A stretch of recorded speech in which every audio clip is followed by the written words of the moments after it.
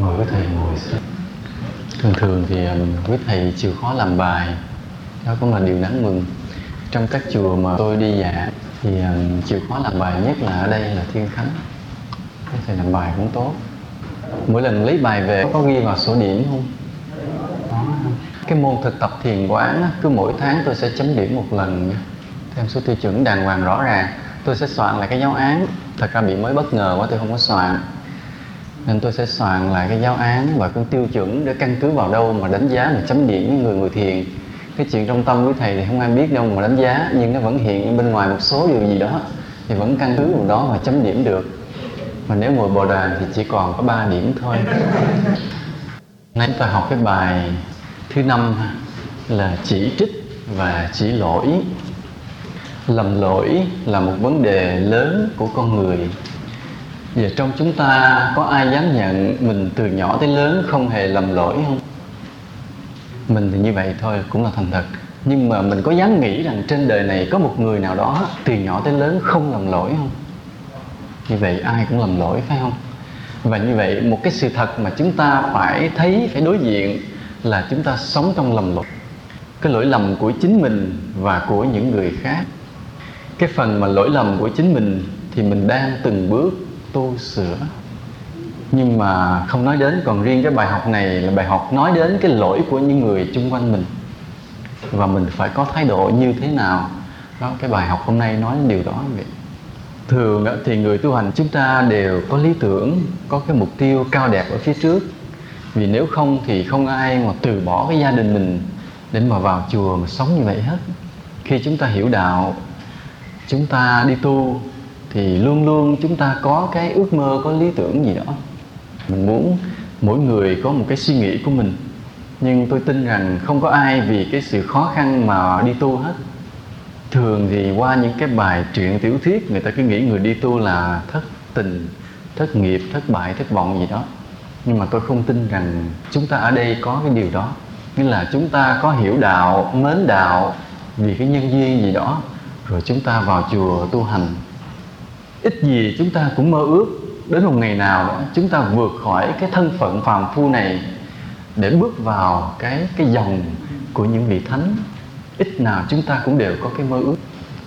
Nhưng mà chúng ta cũng phải hiểu rằng từ cái vị trí hiện tại mà chúng ta đến được cái vị trí thánh hiền, chúng ta cũng phải dẫm lên, vượt qua không biết bao nhiêu là lầm lỗi từ bản thân mình, phải không? Thì sửa được một chút lỗi thì chúng ta trở nên được tốt hơn một chút. Cứ từng chút như vậy, cả một cuộc đời của mình vượt qua không biết bao nhiêu lầm lỗi.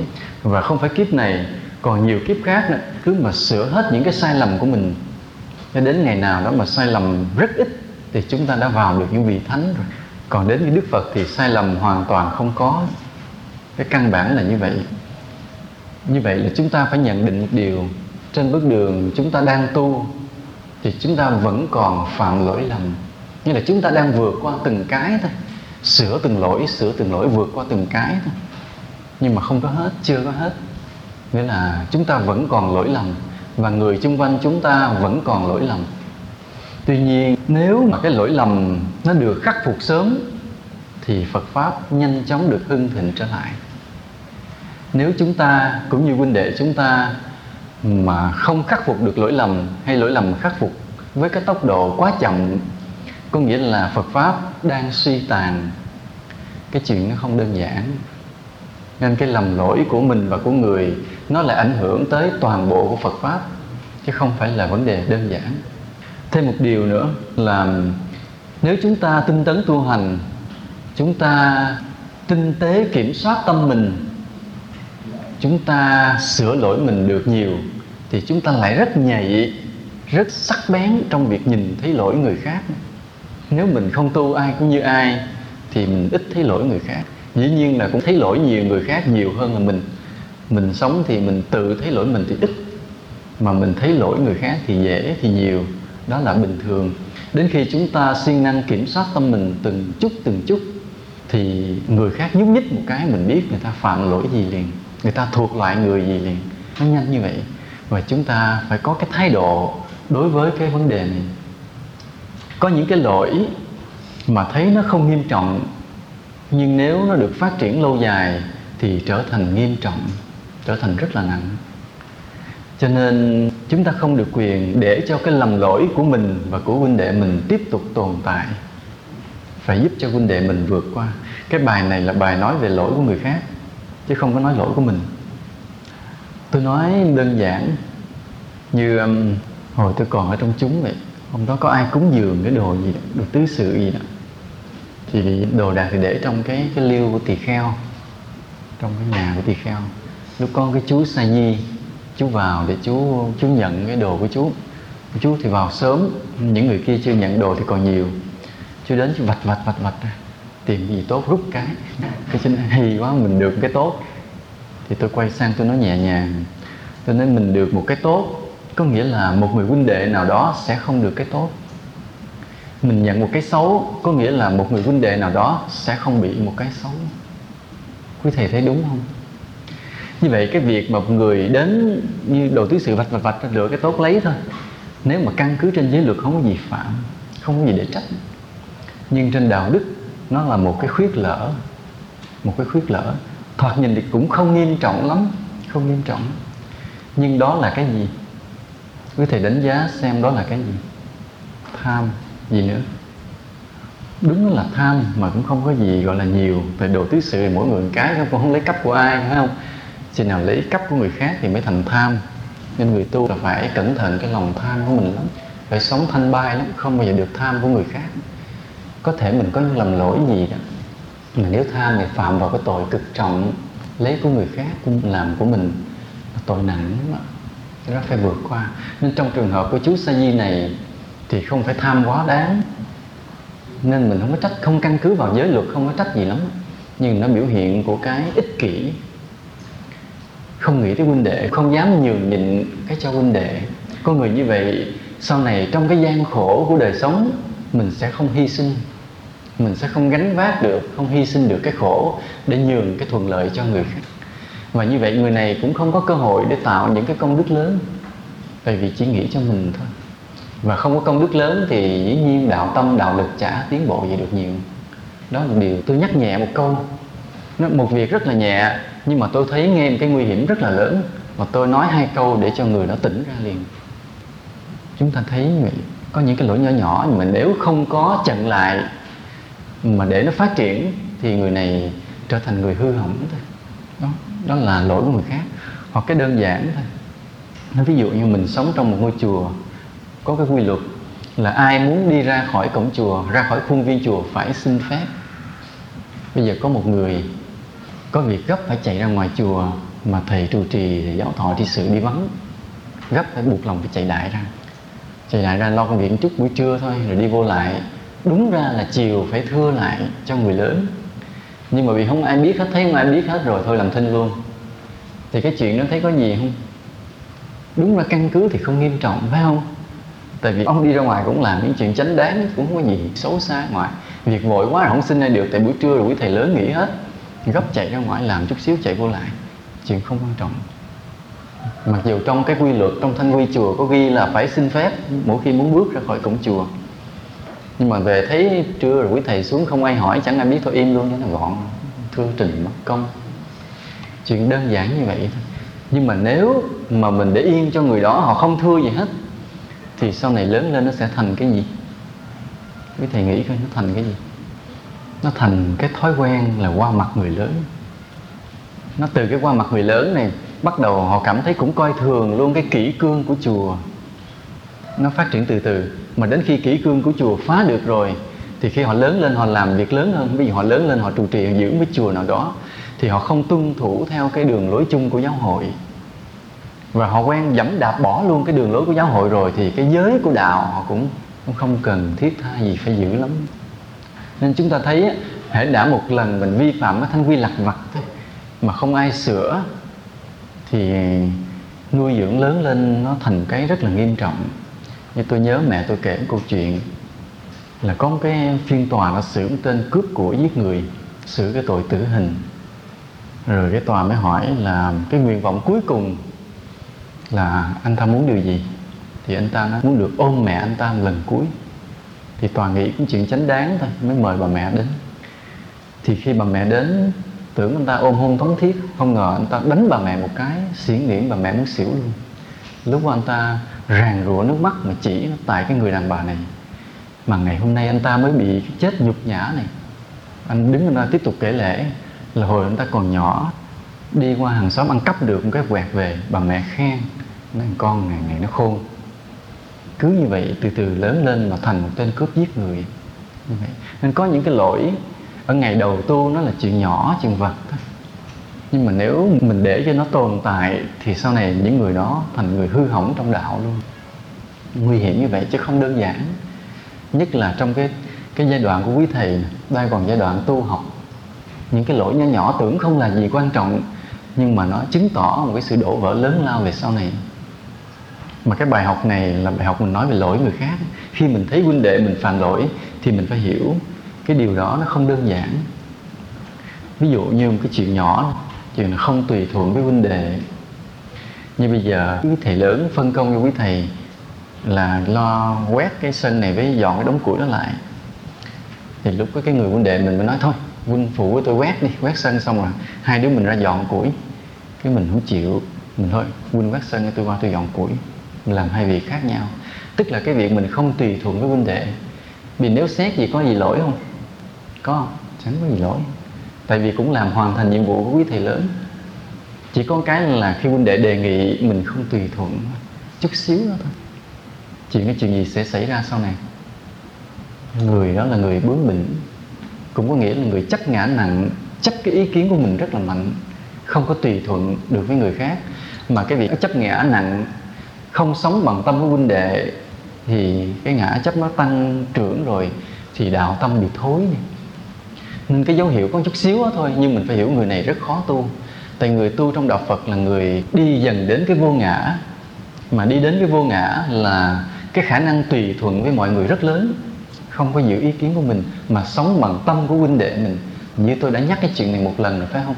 Sống bằng tâm của huynh đệ đó. Nói chưa? Nói rồi chứ. Đó là không tùy thuận với huynh đệ. Rồi đến cái chuyện như không vâng lời của thầy tổ. Như ông thầy, ông đi đâu, ông dặn ở nhà mình dọn cái góc đó một chút xíu, dọn cái phòng đó một chút xíu, đề phòng có khách tới. Mình đang lãng chơi cái mình làm cái mình quên, mình không làm. Thật ra về hỏi sao con không làm? Nói dạ con quên, con mắc cái gì con quên. Thì đúng là ông mắc cái chuyện gì thiệt, ông quên thiệt, chứ không phải là cố ý không vâng lời thầy. Chuyện nhỏ, chuyện nó cũng nghe ra xét ra cũng nhỏ phải không? Nhưng mà nó không nhỏ. Không nhỏ ở chỗ gì? Vì khi thầy mình dặn một điều gì, mình không chú tâm để đón nhận cái lời thầy mình dặn dò, nên là tâm không vâng lời thầy, nên mới hời hợt mà bỏ quên. Chứ nếu khi thầy mình dặn một điều gì, mình chăm chú ý hết sức thì không quên, ráng lo làm liền. Nhưng mình hời hợt đã không chú ý, nên cái không vâng lời thầy. Những người đó không tùy thuận với huynh đệ, không vâng lời. Cái người này là người chấp ngã nặng, khó tiến đạo. Nói thì nhẹ, tương lai có thể là người phá đạo luôn đó. Cái chấp ngã nặng, mình sống không tùy thuận với ai, chỉ chấp ý kiến của mình, theo con đường của mình. Rồi từ từ cái ích kỷ nó sẽ tăng trưởng. Còn nhiều chuyện nó trầm trọng nặng nề hơn nữa. Ở đây khi mà thấy người khác có lỗi, chúng ta sẽ xuất hiện một trong ba cái tình huống, ba cái thái độ này. Cái thứ nhất là mình sẽ có thái độ là chỉ trích. Chỉ trích là công kích gay gắt, rêu rao lỗi người đó ra cho mọi người biết. Trường hợp này nó xuất hiện khi mà tâm mình, cái chấp ngã mình nặng, cái từ bi mình ít, thì mình sẽ công kích người đó. Tại sao cái từ bi mình ít, cái chấp ngã mình nặng thì mình lại chỉ trích người ta khi người ta có lỗi? Có liên quan gì đâu. Liên quan ở cái chỗ là mình luôn luôn muốn hơn người khác. Đó là cái tâm lý bí mật. Nhưng mà thay vì mình ráng làm cái gì để mình hơn người khác, thì mình chờ người khác có cái gì dở để mình hơn người khác. Hãy người ta phạm cái lỗi gì mà mình không phạm thì tức là mình hơn người ta. Mình có cái tâm lý bí mật như vậy. Nên đáng lẽ mình ráng thôi, mình ráng tụng kinh, ráng ngồi thiền, ráng lễ Phật, ráng cuốc đất, ráng công quả để mình được hơn huynh đệ đi, bằng cái công lao nỗ lực của mình. Đây không cứ ngồi rình rình chờ coi có ai cái gì rớt xuống cái mình nói mình hơn người đó. Và muốn chứng tỏ mình hơn người đó thì mình phải chỉ trích, phải báo cho mọi người biết đó nó vậy đó, nó phạm lỗi vậy, tôi không phạm, là tôi hơn nó. Cái tâm lý này rất bí mật. Đó là lý do tại sao người ta hay nói xấu nhau, là vì cái đó. Quý thầy suy xét lại tâm mình rất kỹ. Khi mà mình nghe người khác có cái lỗi, rồi mình đem cái lỗi đó mình nói cho người khác biết, mình đều bị cái tâm lý bí mật đó chi phối hết. Cái tâm lý là hễ người khác dở tức là mình giỏi, ghê gớm như vậy. Nghĩa là cái tâm hơn thua, tâm kiêu mạn, tâm mình rất là ghê gớm. Tâm trạng thứ hai, khi mình thấy người khác có lỗi mà mình là người chấp ngã nhẹ, từ bi nhiều, thì chuyện gì xảy ra? Khi mình thấy người huynh đệ mình có lỗi, phạm cái lỗi gì? Khuyên gì nữa, nói lớn lớn. Đầu tiên là mình xót xa, vì mình biết hễ người huynh đệ mình có cái lỗi đó là sau này sẽ mắc một cái quả báo, đúng không? Mình nhìn trên nhân quả, hễ là người có tâm đạo, có chấp ngã nhẹ, từ bi lớn, thì người đó hiểu nhân quả sâu. Cho nên khi thấy người huynh đệ mình phạm lỗi thì biết ngay là người này sẽ mắc một quả báo, và mình xót xa khi nghĩ tới quả báo mà huynh đệ mình phải chịu. Và đồng thời nó có cái này, cái xót xa xong đó mình có hai cái điều, là một là mình không muốn cho ai biết, vì sợ người huynh đệ mình tổn thương danh dự, nên mình không có nói rộng rãi ra theo kiểu chỉ trích này. Mình vẫn im lặng, không có nói cho ai biết. Nhưng mà bên đó là mình khuyên can giải bày. Quý thầy nói đúng đó. Mình tìm cách mình khuyên can giải bày để huynh đệ mình đừng phạm lỗi nữa. Đó là cái tâm trạng thứ hai, trường hợp thứ hai. Còn cái trường hợp thứ ba nữa là gì? Trường hợp thứ ba là bỏ mặt. Ba cái trường hợp thì chúng ta sẽ phân tích từ từ. Cái đầu tiên, cái chỉ trích là vì cái tâm lý hơn thua bí mật. Mình thích thú khi thấy người khác phạm lỗi, để cho mình hơn người ta vì mình không phạm lỗi. Có một lần tôi mới hỏi người tu để tìm cái gì, thì có nhiều người nói lên những mục đích, trong đó thường là nói lên để cho mình trở nên tốt đẹp, được giác ngộ, được giải thoát. Tôi mới nói rằng tất cả những mục đích đó đều bị cái vị kỷ tiềm tàng chi phối hết. Và cái vị kỷ đó nó sẽ sinh ra mấy cái chuyện rắc rối này. Nghĩa là mình muốn mình tốt vẫn còn là một cái ích kỷ ghê gớm như vậy đó. Cho nên cái mình thấy mình đi vào đạo Phật mà đi cho sâu rồi, mình thấy nhiều cái vấn đề nó tinh tế dữ lắm. Mình phải tỉnh táo để nhìn thấy. Khi mình đi tu, mình cứ mong cho mình trở nên tốt. Nói như vậy ai dám chê không? Ai dám nói cái lý luận của mình là sai, phải không? Vậy mà vẫn còn bị cái ích kỷ tiềm tàng chi phối. Nó ghê gớm như vậy. Vì tôi muốn hỏi quý thầy một điều. Quý thầy đi tu là đều có cái mục đích, phải không? Có lý tưởng, có ước mơ hết.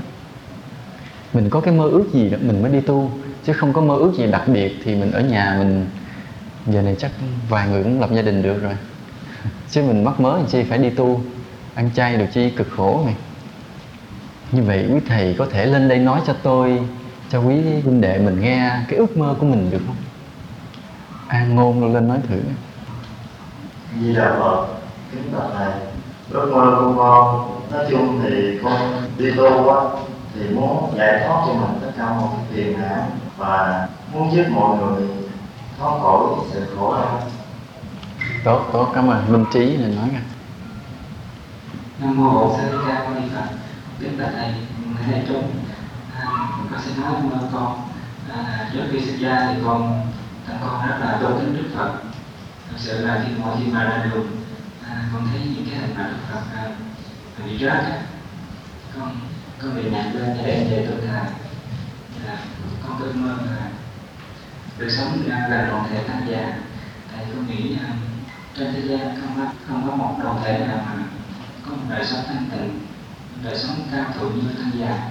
Cho nên con phát tâm sinh ra để được gần gũi đoàn thể tăng già, được hỏi giáo lý của Phật, và cao xa nữa là mong muốn mình thành tựu giáo lý của Đức Phật thì sao để ra phụng sự chúng sanh. Cảm ơn thầy, trả lời hay lắm. Ai có ước mơ gì đến nói đi, rồi tôi cũng sẽ nói cái ước mơ tôi cho nghe. Thiện tâm nói. Nam mô Bổn Sư Thích Ca Mâu Ni Phật. Kính bạch thầy, thầy toàn thể đại chúng. Ước mơ của con thì không có gì, nhưng cái đại kệ mà độ chia thánh nghiệp để lại là con cũng thấy đại kệ này mà hợp với con, thành ra con nhận như vậy. Nên Phật tại thế thời ngã trầm luân, kiên thấp đơn thân, Phật nhập diệt, ám não tự thanh ra hình chướng.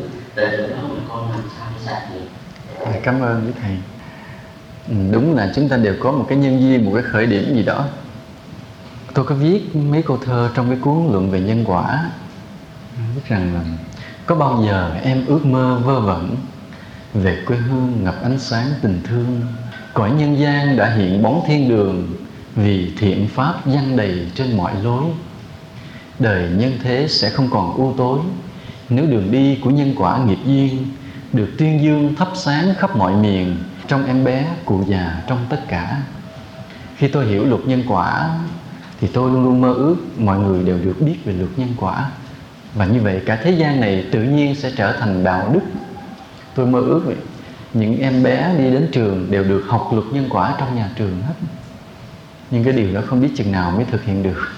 Phải là một đất nước mà Phật giáo là quốc giáo kìa, người ta mới cho dạy cái luật nhân quả trong nhà trường, thì chúng ta thấy cái đạo đức sẽ tăng lên rất là mạnh.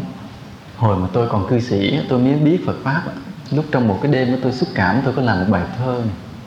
Mãi về sau tôi có viết những dòng thơ để nói: sẽ chẳng nói lên để ca ngợi tình yêu, vì tình yêu là hình ảnh buổi chiều, tuy êm ái nhưng sẽ vào đêm tối.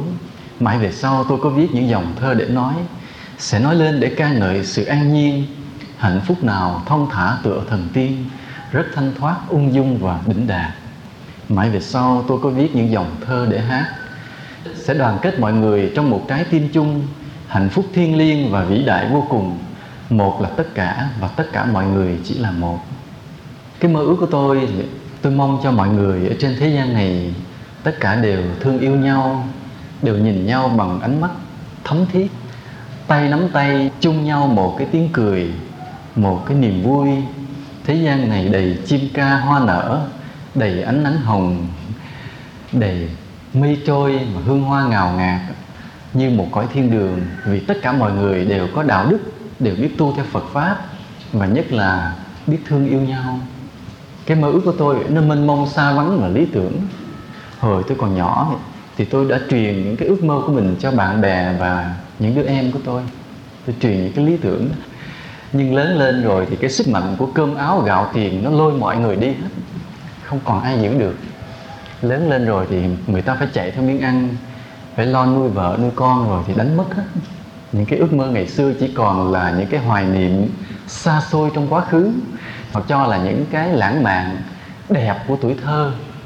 Và mấy đứa em tôi cũng vậy, lớn lên đi qua đại học rồi đi làm việc này kia nọ, rồi cứ chạy theo cái cuộc sống thực tế. Còn cái ước mơ của tuổi thơ, cái ước mơ về cái tình thương yêu của loài người với tất cả nhân loại này thì chỉ là một cái kỷ niệm đẹp, không có tồn tại. Chỉ có mình tôi là tôi tiếp tục mang cái ước mơ đó đi vào chùa. Và tôi không bao giờ tôi từ bỏ những cái ước mơ của mình. Tôi vẫn tiếp tục sống với cái mơ ước của mình, cái lý tưởng như là không tưởng đó. Mà tôi vẫn nói với mọi người như vậy: có thể là đôi tay chúng ta bé nhỏ, cái việc làm chúng ta ít ỏi, khả năng chúng ta không nhiều, nhưng ước mơ thì không được quyền nhỏ bé. Người tu là phải như vậy, ước mơ không được quyền nhỏ bé. Chúng ta phải mơ ước cái lý tưởng đến cái tuyệt đối hoàn hảo, mặc dù mình sẽ không làm được nhiều như vậy. Vì sao? Vì hai lẽ. Vì thứ nhất, mơ ước không tốn tiền. Và vì thứ hai, mình mơ ước 10 thì mình chỉ làm được 1 mà thôi. Và nếu mình mơ ước 1 thì mình làm được nhiêu? 0,1. Đó, chúng ta thấy chúng ta mơ ước cái điều trên mây cao xa. Chúng ta mong cho cả thế gian này thương yêu nhau. Chúng ta mong cho Phật Pháp văng phủ hết mọi nẻo đường. Nghĩa là từ những làng quê xa xôi, trên những cái đèo núi cao, nơi những cái chốn phồn hoa đô hội, ai cũng dựa vào cái tinh thần nhân quả từ bi bác ái của Đạo Phật để mà đối xử với nhau. Chúng ta cũng muốn nghĩa là mọi người, quý thầy quý cô, ai cũng là một chiến sĩ, một sứ giả, đem đến hòa bình, đem đến tình thương yêu, đem đến đạo đức cho con người, cho nhân loại. Chúng ta mơ ước như vậy. Nhưng mà chúng ta sẽ làm được điều gì? Chút chút. Mình gạn lọc tâm mình giúp đỡ huynh đệ mình ở trong chùa mình chút. Sau này lớn lên thì chùa nào mời thì mình đi thuyết pháp, chùa nào buồn không mời nữa thì xách gói đi về. Tức là làm việc chút. Mặc dù cái mơ ước mình thì ôm ấp cả cái nhân loại trong cái vòng tay của mình. Nó mơ ước lớn, chúng ta vẫn chỉ làm được rất nhỏ. Mà nếu mơ ước nhỏ nữa thì sao? Tối ngày đi ra vô dòm cái chùa mình còn phải xây thêm cái gì nữa. Đó. Nếu mà chúng ta không có ước mơ lớn thì việc làm mình nó còn tệ hại hơn nữa. Nên người tu mình là phải biết ước mơ, vì ước mơ không tốn tiền. Chúng ta phải biết khát khao cái hoàn hảo, cái tuyệt đối. Nhớ như vậy đó. Từ nay chúng ta nhớ điều đó. Cứ nằm gác chân gác tay lên trán mà mơ mộng. Bây giờ chúng ta mơ ước như vậy. Chúng ta mơ ước như quý thầy cũng nói, cũng giống như tôi, là mình hoàn thiện bản thân mình bước đến cái địa vị của thánh. Thế gian này tràn đầy cái niềm vui, tràn đầy cái đạo đức. Nhưng mà trước hết thì trong Phật Pháp, các tu sĩ phải hoàn thiện bản thân mình từng giờ từng phút, phải không? Là muốn cho cái điều gì tốt đẹp thì chính người tu mình phải thực hiện điều đó trước, từng bước nhỏ. Nhưng mà cái thực tế là chúng ta thấy làm sao? Cái người tu còn rất nhiều lỗi lầm. Người tu còn nhiều lỗi lầm. Một lần mà khi đọc cái bài tham luận trong cái buổi hội thảo Phật giáo Sài Gòn 300 năm, thì cái bài tham luận tôi nói thẳng điều này. Tôi nói rằng các trường Phật học không có dạy tu, chỉ dạy học thôi. Cho nên tăng ni khi ra trường không có đạo lực. Và đó đây mọi người than phiền về tư cách đạo đức của tăng ni rất nhiều. Tôi nói thẳng, biết có ai tự ái không biết. Tôi nói thẳng như vậy. Một lần tôi gặp một cái sư cô này bên Mỹ về. Cổ tu từ Việt Nam rồi qua tới Mỹ, đi từ nước này sang nước kia để tìm đạo, mà tu hành của tu rất chân chính. Tôi rất là nể phục cổ. Thì trong cái vấn đề khi mà nói tới tình trạng đạo đức tăng ni hiện nay, thì cổ than, cổ nói con thấy 100% là hư hết thầy ơi. Cổ nói thì có lẽ bi quan quá đáng đi. Mà tôi không biết là dựa vào đâu mà cổ đánh giá như vậy. Đánh giá tới nỗi 100% luôn. Tôi không biết làm sao, mà tôi không cãi. Điều đó cho mình một cái dấu hiệu là cái tình trạng đạo đức của tăng ni rất là đáng bi quan. Và như vậy, trước cái lầm lỗi của người của mình như vậy, thì chúng ta phải có một cái trách nhiệm. Dĩ nhiên là phần mình thì lúc nào cũng phải lo tu rồi, nhưng mà phải giúp nhau sửa lỗi chứ không được bỏ mặc. Trong ba cái này, chúng ta tuyệt đối tránh cái việc chỉ trích, mà cũng tránh luôn cái bỏ mặc. Chỉ nên tìm cách là làm cái điều giữa, giúp cho nhau vượt qua lỗi lầm trong tình thương yêu.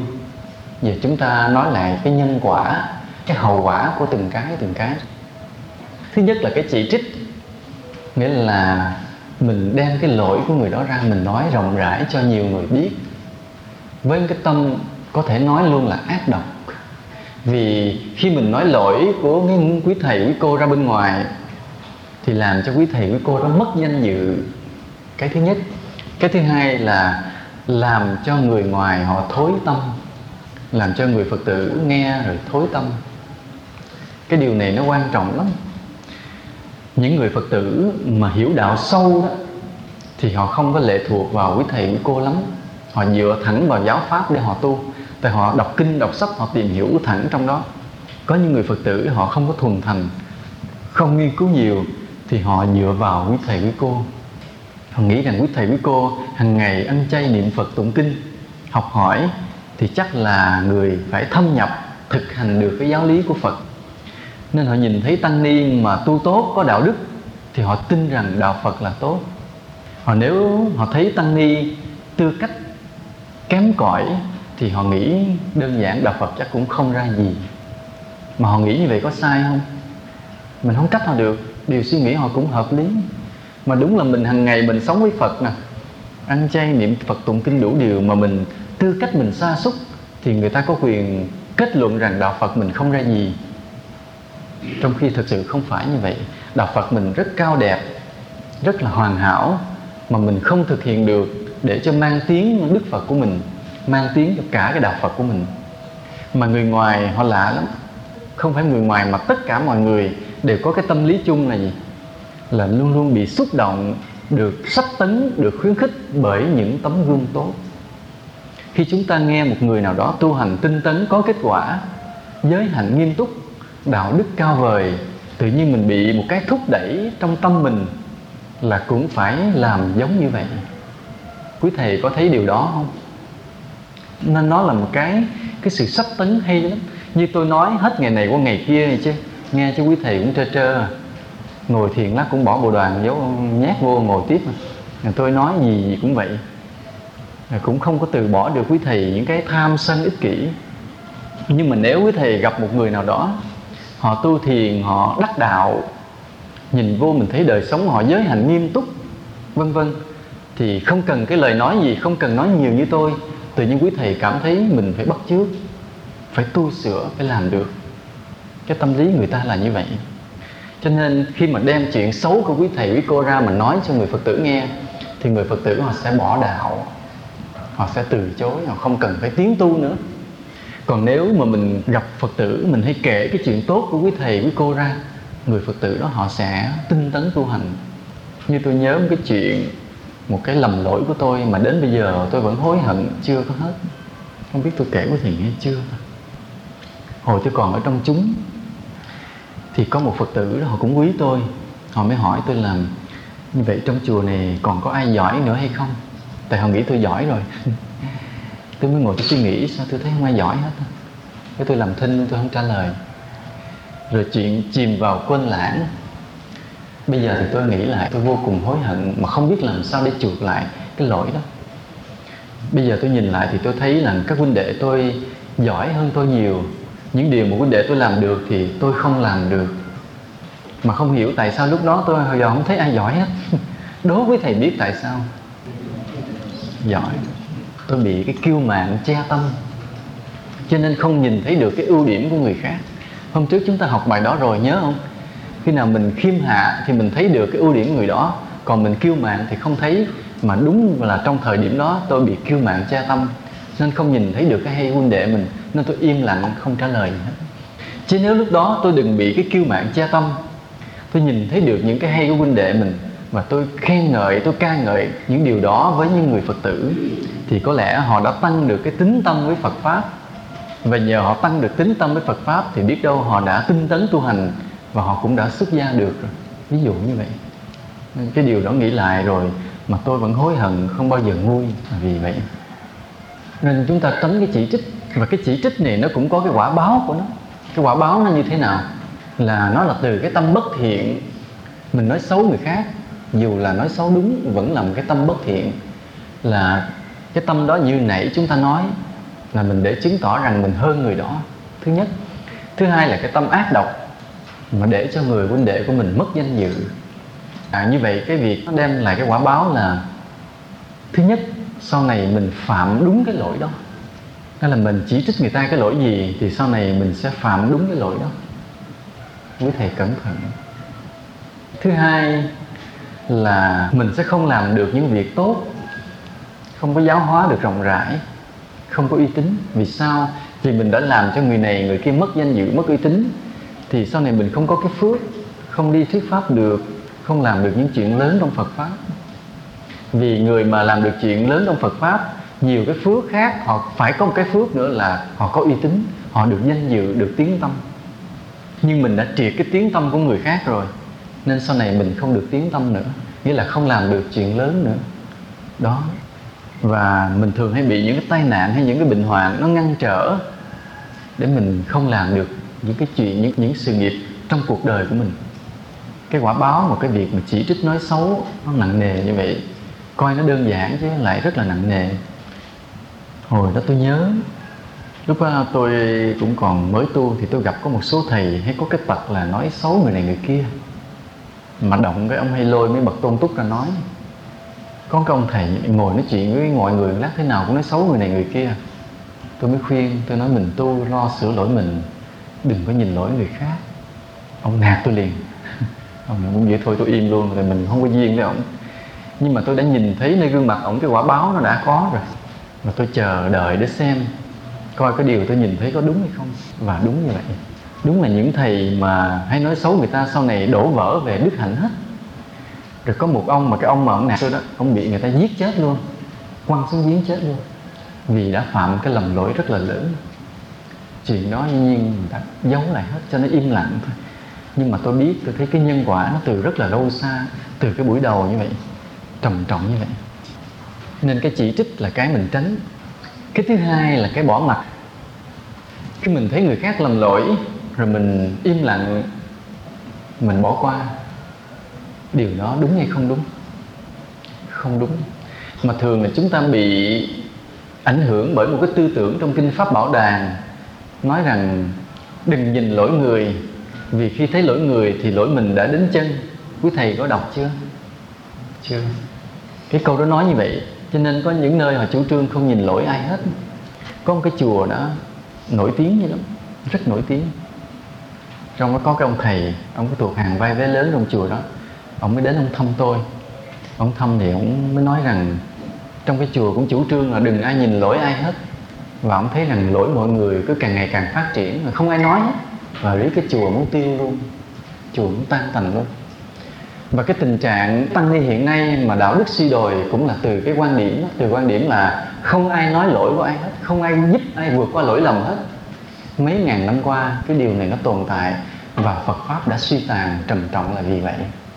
Nên chúng ta không được giữ thái độ thụ động đó nữa, mà phải tích cực sửa lỗi dùm cho người khác, chứ không được bỏ mặc. Khi mình thấy người khác có lỗi mà mình bỏ mặc, mình sẽ bị những cái quả báo như thế này. Cái quả báo là sau này mình phạm lỗi không ai khuyên ngăn, cản trở, góp ý cho mình hết, thì cái lỗi đó là dễ thấy. Còn cái lỗi này nữa thì quý thầy suy luận nha, tôi nói là quý thầy suy luận. Khi mình thấy người khác có lỗi rồi mình làm lơ như không thấy thì mình sẽ được cái gì? Mình được cái gì? Kiếp sau mình sẽ được là không nhìn thấy gì nữa. Khi mình nghe nói người khác có lỗi, mình làm lơ như không nghe, thì kiếp sau mình sẽ được không nghe gì nữa. Hoặc là khi mình thấy người huynh đệ mình có lỗi, mình là người có duyên có thể nói cho họ một vài tiếng để khuyên họ, mà mình không nói, thì kiếp sau mình sẽ được là không nói gì được nữa. Nhân quả có thật đó, tôi không nói đùa đâu. Có một hòa thượng tu rất là tốt, ông tu đắc thần thông luôn.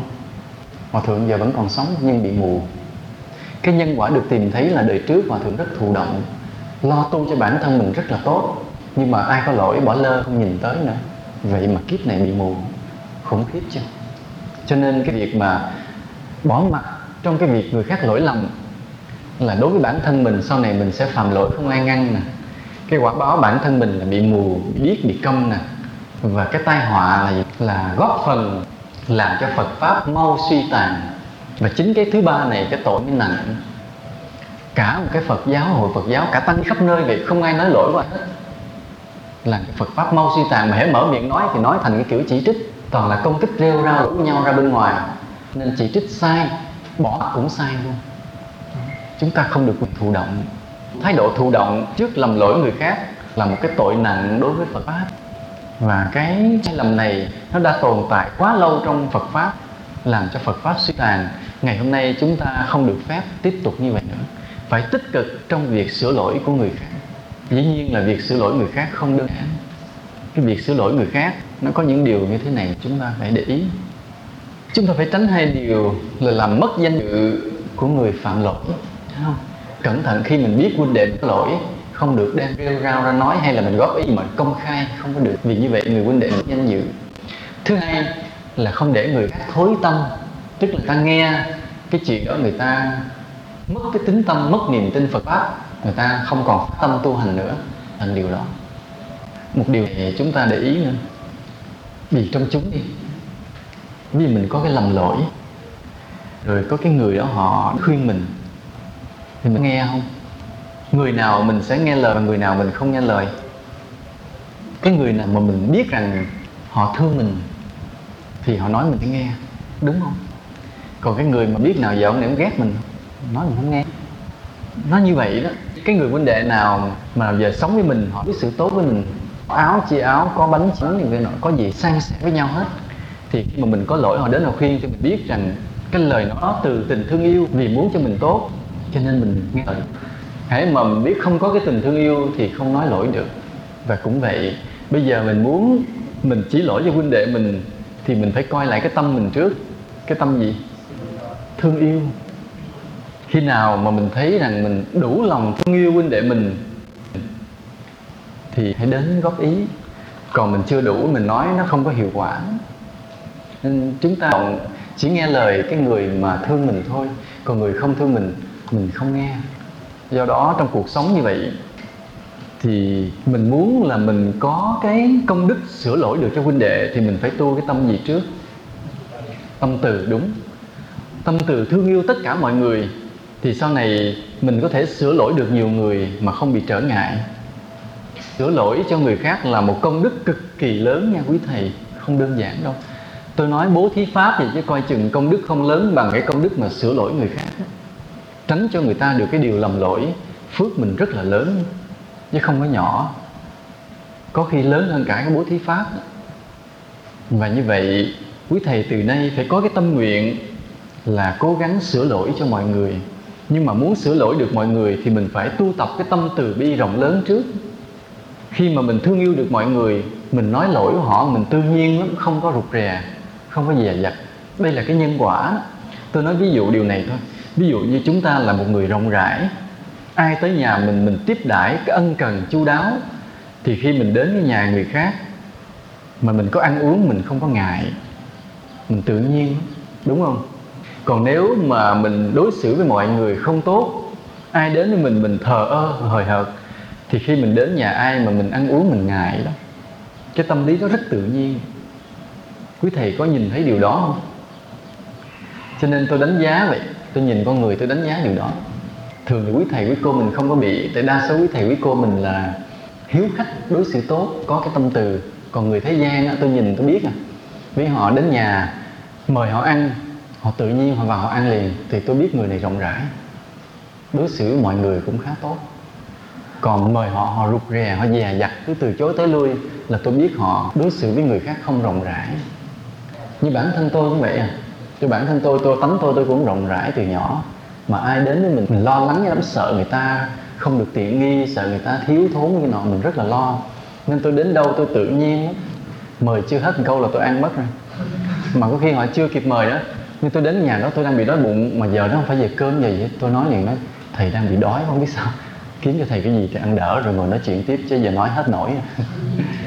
Tôi tự nhiên, vì mình không ngại sao, vì chính mình đối xử với mọi người tốt.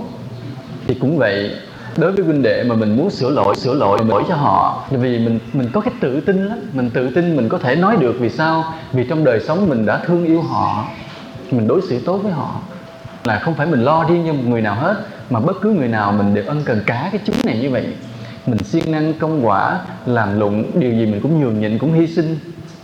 Thì khi ai có cái lỗi gì mình có thể nói được. Dĩ nhiên mình không phải nói kiểu thầy đời người ta. Phát tâm sửa lỗi huynh đệ không phải là kiểu làm thầy đời, đụng đâu sửa đó, đụng cái gì cũng chỉ trích cũng rầy. Cái kiểu đó là cái ngã nó lớn.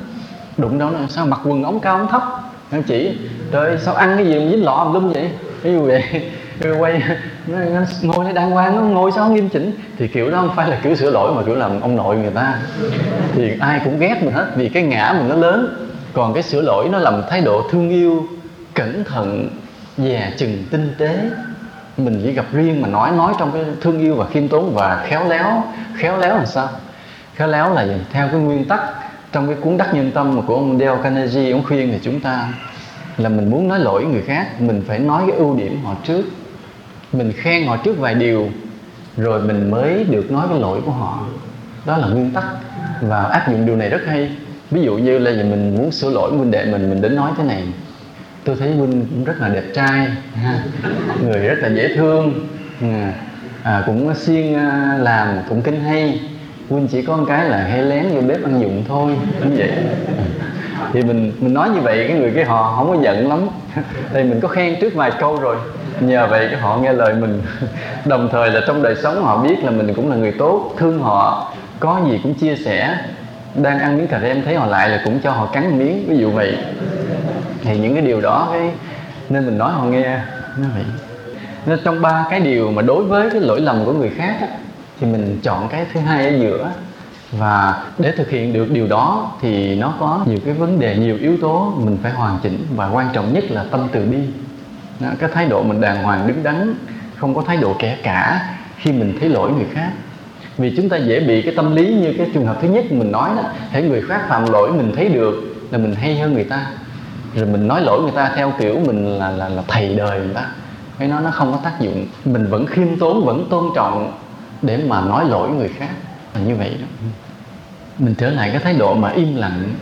Khi thấy người khác mà phạm lỗi mà mình im lặng, nó có nghĩa là đồng lõa. Im lặng là đồng lõa. Mình thấy người khác có lỗi mà mình không nói gì hết là đồng lõa. Mà hãy đồng lõa với cái lỗi người ta thì mình cũng sẽ chịu cái quả báo gì chung chung với người ta. Đó là cái đương nhiên như vậy. Tôi nói ví dụ như cái việc mà trái đất đang mỗi ngày một nóng lên. Quý thầy có thấy là mỗi năm khí hậu nó nóng hơn không? Có không? Có. Nguyên nhân được tìm thấy là do môi trường bị ô nhiễm, mà nhất là cái nạn phá rừng. Cái nạn phá rừng. Cái lá cây đó, nó hấp thụ được ánh nắng mặt trời, cho nên nó làm trái đất mình dịu mát lại bớt, nhiệt độ nó cân đối với sự sống.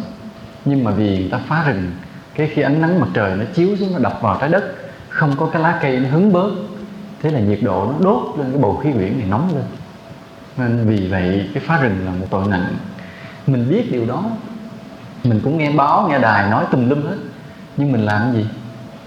Mình không làm gì cả. Nên cái mình không làm gì cả trước việc mà trên thế giới người ta cứ tiếp tục phá rừng, thì mình vẫn mắc cái tội đồng lõa. Nó không đơn giản đâu. Và mình sẽ bị cái hậu quả của nó là cái nóng bức của khí hậu.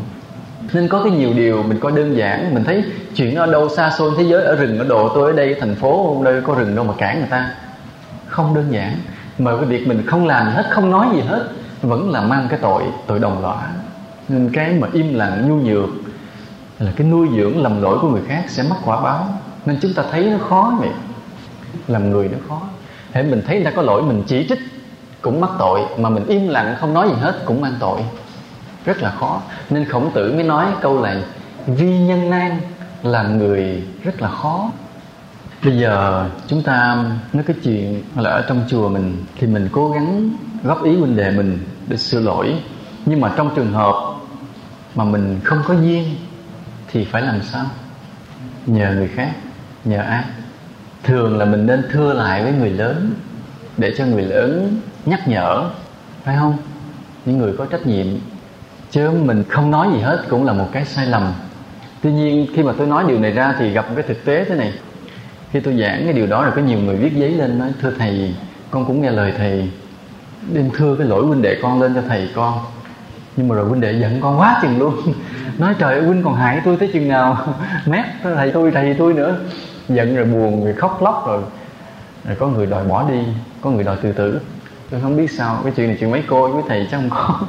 Thì tôi mới trả lời thế này: khi mình lên mình mét với thầy mình kêu người đó lên rầy, mà người đó giận mình thì mình lên mét nữa. Mình lên mình nói: thưa thầy rầy huynh đó giận con, để cho ông thầy ông kêu lên ông rầy tiếp. Ông rầy xong cái về huynh đó giận mình nữa, mình lên mình mét nữa. Mình mét tới chừng nào hết dám giận thôi à. Chứ còn việc mà người ta giận mình sợ, người ta biết cái nhược điểm của mình, người ta biết cái sự hèn nhát khiếp nhược của mình, thì người ta sẽ làm tới. Phải như vậy, phải mạnh dạn, đừng có sợ. Mình không có nói lỗi lớn ra bên ngoài thôi, mà mình không nói được tại cái người đó họ dữ quá, mình không nói được thì phải nói cho thầy mình. Và nói cho thầy mình thì phải chấp nhận người kia họ giận mình. Mà họ còn giận mình càng mát, họ còn giận mình còn mát, tới nào sợ hết dám giận thì thôi. Nhưng trong đời sống thì mình phải đối xử với họ tốt, thương yêu, chứ không có phải ác ý. Mình có ác ý thì không cảm hóa được họ. Nó là như vậy đó. Rồi trường hợp mà cái người mà họ giận đòi bỏ đi thì tôi nói rằng nên để cho người đó ra đi. Vì cái người mà thầy rầy mà giận, người đó không xứng đáng làm tu sĩ. Cái phiền não họ quá nặng đi, nên mấy người đó tôi cho đi luôn. Nên cái người tu là người không được phiền não nặng. Mà mình khi góp ý người khác thì mình phải can đảm, không được hèn nhát. Như tôi có một câu chuyện như vậy. Hồi tôi còn ở trong chúng, tôi có ông sư huynh, ông đang đi vào một cái lầm lỗi, ai cũng thấy hết mà không ai dám nói. Vì cá tính ông hơi mạnh, ông hơi dữ, đại khái vậy, cũng có cái quyền gì đó, không ai dám nói. Thì mấy người huynh đệ kia mới lại than với tôi là thấy ông như vậy đó, rồi sợ thế này thế kia. Tôi cứ cười tôi không nói gì hết. Cái đợi một lần đó thì tôi đi về thăm chúng, thì ngồi đông đủ hết huynh đệ có thầy, cái tôi chuyện vãn đủ chuyện này chuyện kia xong, cái tôi ngồi tôi kể chuyện của ông sư huynh tôi ra, kể công khai luôn trước mọi người, cho thầy tôi nghe luôn. Lúc ông giận, ông công kích tôi liền, công kích tôi gay gắt liền. Tôi cứ cười, ông nói. Nhưng mà ông thầy tôi hiểu được vấn đề và rầy ổng. Sau đó thì khi chúng tan hết rồi thì thầy tôi rầy ổng rất là nặng. Mấy huynh đệ tôi mới sợ cho tôi, sợ rằng tôi làm như vậy sẽ bị ổng trả thù, tại ổng đang có cái thế lực. Tôi tỉnh bơ, tôi nói có hai điều.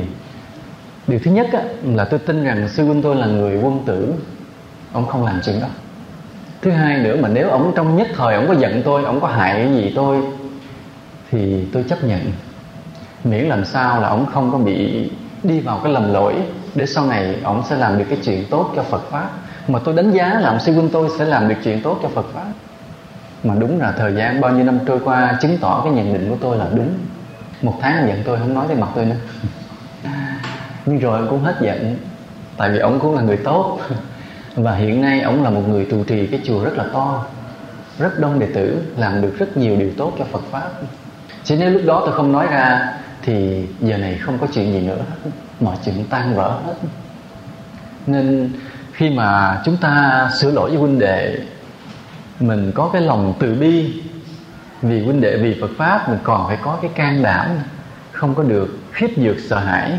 Vì mình khiếp nhược sợ hãi, cái người huynh đệ mình biết họ sẽ làm nư. Nó là như vậy.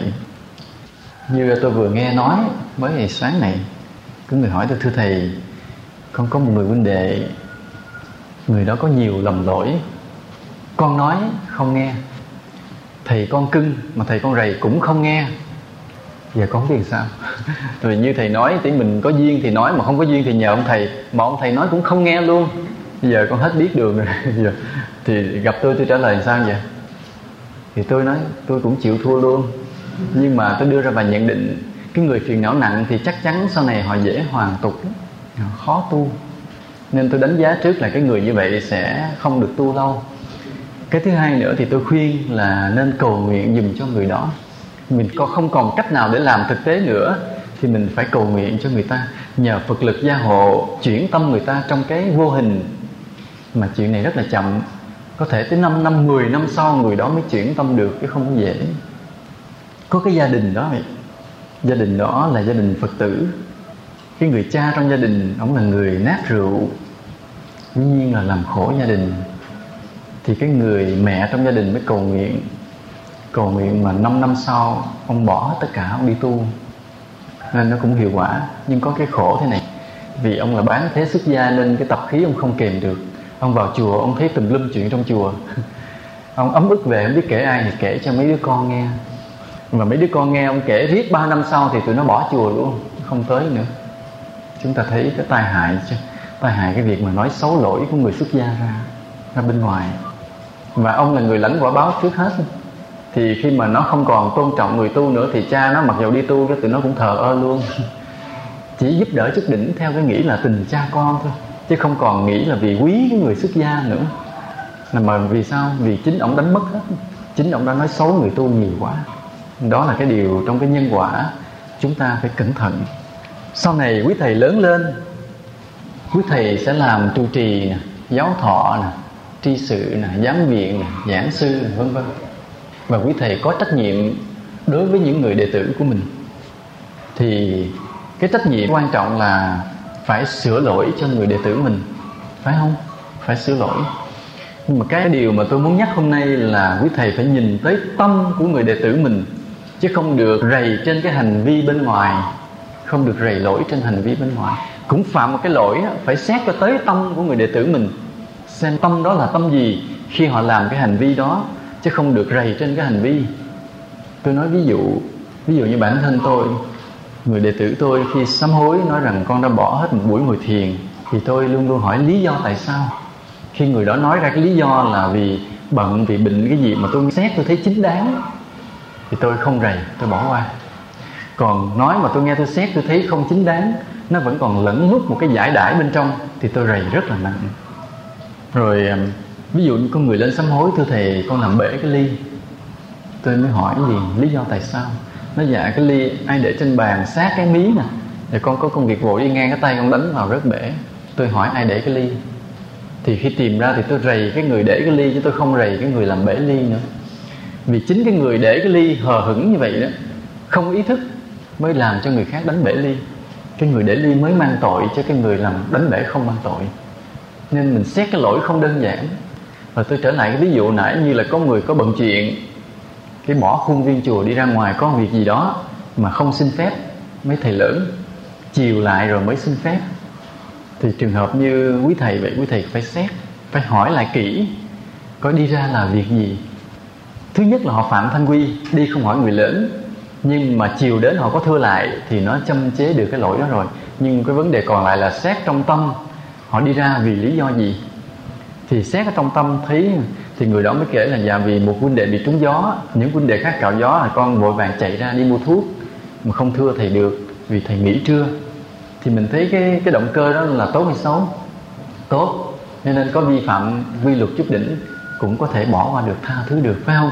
Mà nhất là chiều đến thưa lại đàng hoàng, chứ không phải là người phá bỏ luôn kỷ cương.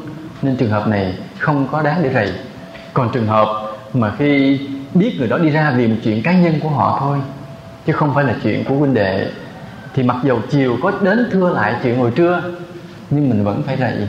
Vì sao? Vì chuyện cá nhân mình mà bỏ cái thanh quy thì vẫn là có cái tính chất vị kỷ ở trong. Chuyện này phải rầy. Thì nếu mà vì chuyện cá nhân mình thì mình phải hy sinh, không được vì chuyện mình mà phá bỏ quy luật của chùa. Cái quy luật mà ông thầy đề ra là ra khỏi cửa chùa phải xin phép người lớn. Thì vì chuyện cá nhân mình phá vỡ là chuyện không đáng làm, cho nên phải rầy. Đó, quý thầy thấy nó không đơn giản. Nên mình mà xét theo cái hành vi, có nhiều khi mình rầy oan, người đệ tử sẽ không phục. Mình phải rầy tới cái lỗi trong tâm của họ, mình mới sửa được họ. Và khi sửa được như vậy, mình có phước lớn. Mình dạy cái người đệ tử mình mà mình sửa được trong tâm của họ, làm cho họ tốt từ trong tâm, chứ không phải tốt trên hành vi bên ngoài, thì những người đó sau này sẽ là rường cột của Phật Pháp, làm được nhiều điều tốt cho Phật Pháp. Thì ông thầy rất là có phước. Nói như quý thầy có 20 đệ tử, mà đó là 20 người tốt, thì họ chưa lên thiên đường, quý thầy đã lên cõi trời trước. Còn nếu quý thầy dạy 20 đệ tử mà thành 20 người hư hỏng, nhậu nhẹt, thô lỗ, thì quý thầy xuống địa ngục trước đệ tử mình. Tại từ một mà làm thành 20 mà mình không kỹ để đệ tử mình hư. Bởi vì người xưa nói là giáo bất nghiêm, sư chi quá. Dạy mà không nghiêm là cái lỗi của ông thầy, và cái lỗi thì có cái quả báo của nó. Cho nên phải hết sức cẩn thận mà xem cái việc mà dạy dỗ đạo đức cho đệ tử là một cái trách nhiệm nặng, một lý tưởng của một người làm thầy. Nên lớn lên quý thầy phải để ý điều này.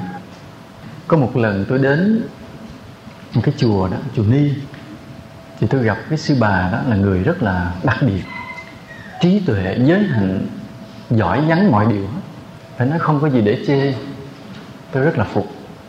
Nhưng khi nghe những người khác nhận định về cái đệ tử của sư bà thì hầu hết họ chê. Họ không tin tưởng vì những người đệ tử đó không tốt. Tôi ngạc nhiên hoài, tôi không biết tại sao. Tôi vẫn thắc mắc, tôi nói một người sư bà như vậy, giỏi như vậy, trí tuệ như vậy, nhưng tại sao đệ tử lại không có tốt? Tôi vẫn thắc mắc không biết tại sao. Cho đến một hôm, một lần đó tôi đến cái chùa trở lại, thì khi tôi nói chuyện với nhiều người, thì trong đó có một sư cô vô tình bàn một cái đạo lý gì đó. Cái sư cô đó bất đồng ý kiến với tôi và cãi gay gắt, cãi dữ. Tôi mới nói thế này, tôi nói khi mình trình bày một cái đạo lý, mình không nên chủ quan cho mình luôn luôn đúng. Mình phải có một chút khiêm nhường để đề phòng mình đã có một chút sai, và người ta có thể góp ý với mình được. Với không nên vừa nói đạo lý mà vừa thủ cái tay nắm đấm này để buộc người ta phải nghe lời mình. Thì tôi nói là cái sư cô đó đồng ý, nhưng mà cũng tìm cách cãi cách khác, cũng cãi nữa chứ không chịu nhịn. Tôi mới nói rằng sư cô bàn cãi đạo lý trong cái tâm trạng hơn thua. Sư cô bị cái tâm trạng đó. Tôi nói một cách từ tốn thôi. Tôi nói sư cô đang bị cái tâm trạng hơn thua khi nói chuyện đạo lý. Chúng ta bàn luận đạo lý mục đích là để làm cho chân lý được bộc lộ. Có thể mình đúng, có thể người kia đúng, mà có thể là mỗi người sai một chút. Thì bàn qua bàn lại một lát sẽ tìm ra được cái hợp lý nhất, cái đúng nhất. Và như vậy có lợi cho mình và cho người kia. Chứ không phải mình bàn luận đạo lý để mình giành cái phần hơn. Hai cái mục đích đó khác nhau. Một cái đó là để làm cho chân lý được bày tỏ. Một cái mục đích là để mình thắng trên cái lý luận với người kia. Sư cô đã bị tâm hơn thua chi phối rồi. Khi tôi nói tới đó tự nhiên cô tỉnh ngộ. Cô đứng lên, cô chắp tay, cô cảm ơn tôi. Cô nói rằng từ bao lâu nay không ai góp ý cho cô điều này. Hôm nay cô mới tỉnh ra thấy được cái tâm hơn thua của mình. Thì nào giờ cô cãi dễ sợ lắm, không ai cãi lại hết. Đến nỗi sư bà đó trước chúng gì đó, cô đứng lên cô cãi bay luôn. Sư bà bỏ về trong phòng, cô đi theo, cô gõ cửa phòng, mở cửa phòng vô cãi trong đó luôn, không nhịn. Ớn luôn, không biết sao nữa. Rồi nói là thành thật biết ớn. Thì qua cái câu chuyện nó về rồi tôi mới suy nghĩ. Tôi nghĩ có lẽ là tôi đã bắt đầu tìm được cái nguyên nhân. Nguyên nhân ở chỗ là sư bà là người giữ giới hạnh rất tốt, có trí tuệ, có năng lực, nhưng mà chỉ sửa lỗi của chúng trên hành vi thôi, căn cứ trên giới luật thôi, trên oai nghi, 24 thiên oai nghi và những cái giới điều, không được làm điều này, không được nói điều kia, rầy điều đó. Cho nên chúng không có sâu sắc trong nội tâm, không có nhìn thấy được cái lỗi từ trong nội tâm sâu kín. Nên cái hành vi bên ngoài chỉ là che đậy thôi, chỉ là một cái điều tốt, gọi là không vi phạm, nhưng kỳ thực bên trong đầy cái xấu xa. Ví dụ như mình nói người lớn đi, thấy cái người nhỏ có lỗi, thì khi rầy cái người nhỏ, ví dụ cái người sư huynh lớn chung một chùa với nhau, mà người sư huynh lớn thấy cái người sư đệ nhỏ có một cái gì lỗi, thế là nạt la gay gắt. Mà trong cái la rầy gay gắt đó không có tình thương yêu. Không có tình thương yêu thì người nhỏ có phục không, có sửa không? Hồi nãy mình nói đúng không, mình chỉ nghe lời cái người nào khi biết người đó thương mình. Còn ở đây cái người lớn không thương người nhỏ mà cứ rầy la thôi, cho nên chẳng ai sửa lỗi ai hết, và chỉ sống với nhau trong cái sự oán ghét. Nên đây là tôi hiểu được cái nguyên nhân, cái đổ vỡ của cái chùa đó là vậy. Là sư bà tuy giỏi nhưng không chú ý được cái tâm lý đạo đức đó. Đây là điều mà rất là tinh tế. Và đây cũng là lần đầu tiên mà cái môn này được dạy. Nên quý thầy cố gắng nghiên cứu. Vì có thể là một năm chúng ta học cũng sẽ không hết được hết mọi vấn đề của tâm lý đạo đức, chỉ được một số phần nào đó. Thì quý thầy cứ cả một đời tu hành, cả một đời làm việc của mình, quý thầy nghiên cứu thêm để hoàn chỉnh. Và trong cái việc mình dạy đệ tử hoặc mình tu hành cái nội tâm của mình để ý từng chút, để ý trong tâm sâu thẳm. Vì đạo Phật là đạo của tâm, và mình dạy đệ tử là phải nhìn cho tới tâm, chứ không có nhìn bên ngoài. Đó là cái trí tuệ, cái bản lĩnh của người tu. Có những việc mình thấy nhiều khi bên ngoài là có lỗi chứ bên trong không có lỗi, mà mình cứ kê bên ngoài mình rầy, tự nhiên người ta không phục, người ta biết mình rầy sai. Nên phải nhìn cho sâu sắc là vậy đó. Rồi sau này quý thầy, ví dụ như quý thầy chưa làm thầy lớn đi, quý thầy chỉ làm người sư huynh có trách nhiệm trong chùa thôi, thì người đệ tử, người sư đệ của mình có lỗi mình cũng phải rầy, phải la. Thì chỗ này là chỗ cẩn thận, chỗ cẩn thận. Hồi nãy mình nói là huynh đệ ngang hàng với nhau, góp ý với nhau, cần có tình thương yêu, phải không? Mà đến khi quý thầy lớn rồi, làm sư huynh rồi, muốn rầy người sư đệ mình cũng phải có tình thương yêu. Chứ không có tình thương yêu thì sư đệ mình cũng không có phục mình đâu, không nghe lời. Nên tại sao mà chúng ta học cái bài tâm từ đầu tiên mà quan trọng là vậy đó. Hỏi lại hôm giờ có ngồi thiền quán từ bi không? Có không? Tôi thấy mà lấy cái bộ đoàn vô ngồi lại, sao tôi nghi ngờ hết tất cả mọi điều khác quá. Quý thầy phải suy nha. Vì cái tâm từ bi nó là căn bản dữ lắm. Nó không tu nó được thì vô lượng vô số công hạnh sau này không có làm gì được hết. Nội cái chỉ trích chỉ lỗi này mình cũng không thực hiện được nữa. Mình không chỉ lỗi ai được hết. Tại không thương yêu ai thì chả chỉ lỗi ai được hết. Nên cẩn thận như vậy. Rồi trong cái việc mà huynh đệ với nhau thì chúng ta nói lại một điều nữa là phải kín đáo, là không được nói lỗi của người xuất gia ra bên ngoài. Đó là một cái quy luật như vậy. Sau này lớn lên quý thầy tiếp xúc nhiều Phật tử. Nhiều khi Phật tử họ thương mình, họ đến họ gặp gỡ mình nhiều, rồi hỏi chuyện quý thầy này quý cô kia thì phải cẩn thận đừng có nói.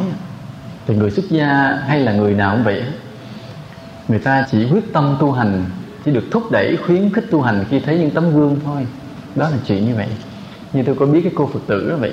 Cô là người có ăn có học đàng hoàng, nhưng bị một cái tai nạn, cái xe lửa cán đứt hai cái chân. Cô đau khổ ghê gớm, vì cái tương lai trước mặt đang phơi phới, bị xe lửa cán đứt chân. Mà cái trường hợp tai nạn này cũng lạ lắm, là khi đi qua đường rầy cô tự nhiên bị vấp té xuống, rồi không đứng dậy được nữa, không nhúc nhích được, trong khi xe lửa đang từ từ đi tới, không cử động gì được hết, giống như có ai kèm, rồi xe lửa đi tới cán qua luôn. Chuyện rất là lạ. Bây giờ thì cô phải đi bằng hai đôi chân giả. Rồi sau đó cô nghe băng xem sách, cô hiểu được. Từ đó cô mới đi làm việc từ thiện. Cô đến những cái trường mù, mà người mù họ muốn tiếp xúc với thế giới bên ngoài, họ chỉ đọc sách bằng chữ nổi thôi. Mà sách chữ nổi thì khó in, khó có lắm, khó có, hiếm có. Nên họ khó khăn tiếp xúc với người bên ngoài. Nên tâm tư họ bị trầm uất, tự sống nghĩ về mình rồi mặc cảm. Nhiều người bị điên, cái người mù dễ điên. Nên cô này cô đến, cô mới đọc nhiều câu chuyện, đọc chuyện này chuyện kia vào cái băng cassette, đến để họ nghe. Họ nghe nhờ đó họ biết được thế giới bên ngoài có chuyện này có chuyện kia như vậy, và họ đỡ buồn. Và cô làm như vậy, cô thấy khi người khác có niềm vui, tự nhiên từ từ cô mất cái nỗi buồn nơi chính cổ luôn. Của cô mất mình là người tật nguyền luôn, và sống rất là vui. Chuyện của cổ được lần lần được nhiều người biết, rồi báo đăng lên. Khi mà báo đăng cái chuyện đó ra, cái nhiều người sinh viên, nhiều người khác cũng viết thư tới, là cũng cảm phục cổ và cũng muốn bắt chước cổ để làm những việc từ thiện như vậy, và hỏi ý cổ là nên làm chuyện gì đó. Chúng ta thấy nó vậy đó. Trong cuộc sống của mình là mình thấy ai làm được những cái điều tốt, mình sẽ bắt chước. Do đó bản thân chúng ta phải hoàn thiện tu hành để mà để lại tấm gương tốt cho đời, và luôn luôn đi tìm những tấm gương tốt trong cuộc đời này để có câu chuyện kể cho người khác nghe. Như tôi nãy giờ tôi kể chuyện người này người kia là vậy đó. Vì tôi luôn luôn lắng nghe, học hỏi những tấm gương của người khác trong cuộc đời. Tôi đã kể câu chuyện về một cái cô giáo được cái danh hiệu giáo viên dạy giỏi nhất nước Mỹ chưa cả? Chưa à? Có câu chuyện như thế này, là hôm đó tôi gặp hai vợ chồng người Việt Nam nhưng mà ở Mỹ. Thì tôi được nghe giới thiệu là cô đó được danh hiệu là giáo viên dạy giỏi nhất nước Mỹ, và được cái phần thưởng do chính Tổng thống Mỹ trao. Tôi nghe tôi mới thích quá, tôi mới xin cô hãy nói về cuộc đời dạy học của cô. Thì cô nhường lại cho ông chồng cô kể. Cô là người Thiên Chúa giáo, nhưng ông chồng là đạo Phật. Nhưng mà ông chồng ông tu đúng, nên ông thuyết phục được cô. Từ từ cô có khuynh hướng sang với đạo Phật. Thì cổ kể là quá trình cổ đi dạy rất là cực khổ. Ở bên Mỹ mà dạy cực lắm. Mình học thì học tới đại học cao học, dạy thì cấp 3, cấp 2, dạy luôn cả cấp 1 đó. Là thất nghiệp ai nhờ đâu dạy đó. Nhưng mà cổ tận tụy và có lòng thương người, nên chuyển hóa được học sinh. Từ từ những đứa học sinh đó, nó chịu học, nên cái danh tiếng của bắt đầu vang lên là người họ giỏi. Chứ không những là dạy cho học sinh mà dạy luôn cho thầy giáo nữa. Những thầy giáo mà không có kinh nghiệm phải đến học với cổ để cổ dạy cho họ, để họ dạy lại học trò. Tiếng tâm của có. Lần đó có cái trường đó là có khoảng cả 100.000 học sinh, trường rất là lớn. Nhưng trong đó có một số học sinh bị gạt bỏ ra ngoài lề, vì tụi nó là những người phá phách hư hỏng. Thường là xuất phát từ Việt Nam, là Lào, Campuchia, Phi Châu, Nam Mỹ là vậy. Tụi nó không rành tiếng Anh lắm và không học, hư hỏng. Nên trường cho nó học trong những chiếc xe thùng, chiếc xe lớn lắm, để chắc bàn ghế cho tụi nó học. Còn những cái tòa nhà thì để dành cho những đứa học sinh ngoan. Vì mấy đứa nó hư quá rồi, không có giáo viên nào dạy được hết. Thì trường mới thuê những cái giáo viên dạy giờ thôi, dạy được giờ nào ra lẫm tiền giờ đó, rồi chạy mất, không dám dạy giờ sau nữa. Cái ông hiệu trưởng xong mới nghe tiếng cổ, mới đến mời cổ. Thì hai vợ chồng đắn đo suy nghĩ, cuối cùng ông chồng khuyến khích cổ nhận lời. Thì bữa ông chồng chở cô tới thì thấy ngay cổng trường 2 xe cảnh sát đậu thường xuyên. Vì tụi nó vô trường học, tụi nó đem súng đem dao theo, rất là ghê. Khi mà đi vào sân trường thì thấy góc này đứng một cặp nó ôm nó hung nhau, đứng một cặp kia nó ôm hung nhau, nó làm tùm lum. Cái trường mà như là một cái gì không biết được, nó ghê gớm như vậy. Rồi khi đi vào trong lớp thì còn ghê gớm hơn nữa. Cứ nghe thường xuyên nó đánh lộn, đâm lộn nhau. Một chút là bảo vệ phải chạy vào, cảnh sát phải chạy vào giằng tụi nó ra, tụi nó đánh nó vật lộn tùm lum. Con gái mà nó ngồi học nó bật ngực nó ra, gác chân lên bàn. Mình thử tưởng tượng cái không khí học hành như vậy, thấy sợ luôn. Thì cô vào, cô thấy như vậy, cô mới nói với ông hiệu trưởng là cho tôi một cái lớp học chính thức ở nơi tòa nhà, chứ không có được học ngoài thùng xe. Ông hiệu trưởng nói bà yêu cầu điều gì chúng tôi làm điều đó. Thì mà cái lớp là lớp bỏ không nên nó dơ lắm, cô phải tự quét dọn lau, chứ tụi nó không có làm. Bên Mỹ là không có sai học trò được. Cái thấy cô làm với mấy đứa, nó hỏi cô làm để làm gì. Cô nói rằng cái lớp học giống như cái nhà của mình phải chăm sóc cho nó, mình phải có bổn phận với nó. Cô nói bằng lý luận thuyết phục thôi, nó thấy có lý, có vài đứa phụ vài tay cũng quét dọn cái lớp học từ từ đẹp thôi. Và cái cách cổ dạy cũng như trước, cổ chăm chú thương yêu nó, tôn trọng nó, nên lần lần tụi nó chuyển biến, bắt đầu tụi nó chịu học. Vài hôm sau có một thằng Mễ Tây Cơ, nó mới vô lớp nó học. Khi vô lớp đầu tiên, việc làm của nó là gác chân lên bàn nằm ngủ. 3 ngày liên tiếp nó ngủ không. Nó thấy không ai nói, nó hết tới ngày thứ 4 nó ngủ, nó bắt đầu nó quậy, la hét này kia nọ. Nó làm người ta phải chú ý đó. Cái cô tới hỏi em ở đâu tới đây. Nó nói nó trong tù mới ra. Nó tội gì? Nó ăn cướp có súng. Thấy rùng rợn không? Mình Mỹ nó xâm từ đầu tới chân. Vậy mà cô thuyết phục nó, bắt đầu nó chịu học. Mà khi nó chịu học rồi thì nó trở thành cái người mà giữ trật tự trong lớp. Đang học mà ai nói chuyện nó quay qua nó chỉ mặt kêu im lặng. Không vậy, hay như vậy. Rồi cô dạy riết mà từ từ tụi nó giỏi lên. Khi mà thấy đứa nào học giỏi, cô chuyển qua lớp khác liền, chứ không có giữ lại lớp đó nữa. Mà những đứa đó qua lớp khác học đều trở thành học sinh giỏi. Đây là điều rất là lạ. Và rồi có những đứa học qua học y khoa, bác sĩ, kỹ sư rồi, nên cái tiếng của cổ nó vang lên nữa. Rồi năm đó cái nước Mỹ mới bầu chọn giáo viên giỏi. Thì chọn được 300 giáo viên trong toàn liên bang. Sau đó họ về họ nghiên cứu lại, họ rút lại còn 60 người. Họ mới đem mấy camera xuống, họ quay cách giảng dạy của từng người đó, đem lên. Họ chọn đi chọn lại còn được 36 người. Khi chọn 36 người thì họ mời 36 người đó gặp mặt tại thủ đô Washington. Mà trước khi mời là họ gửi cho mỗi người một cuốn băng video hết để nghiên cứu biết được 35 người kia luôn đó. Thì khi cổ vừa xuống máy bay thì người ta lại bắt tay, nó biết tên cổ liền, tại người ta xem băng hết rồi, còn cổ không biết tên ai. Thì trong cái buổi hội nghị đó, hội thảo đó, thì mỗi người được quyền nói 3 phút, không được nói nhiều, nói lên cái đường lối dạy giáo dục của mình. Thì cô lên, cô nói thế này. Đầu tiên cô nói bằng tiếng Việt Nam: kính chào quý vị, tôi rất hân hạnh được gặp quý vị ở đây. Không ai hiểu gì hết. Cô mới nói bằng tiếng Mỹ: quý vị có hiểu tôi nói gì không? Mọi người cười. Bây giờ tôi nói chậm lại, quý vị có hiểu không? Mọi người vẫn lắc đầu cười. Cô nói là đó, nhiệm vụ của tôi là như vậy. Nhiệm vụ của tôi là giúp cho những em học sinh không nắm được cái ngôn ngữ của Mỹ, nên họ mặc cảm và họ bị ruồng bỏ khỏi xã hội Mỹ.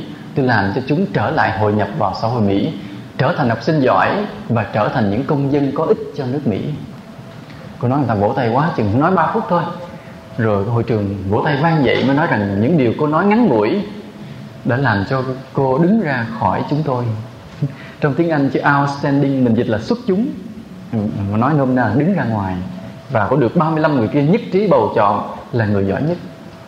Một cái vinh dự. Nhưng mà chúng ta thấy, để có được cái câu chuyện mà chúng ta kể trong 5 phút thì cái người đó họ phải phấn đấu cả một đời của họ, phải không?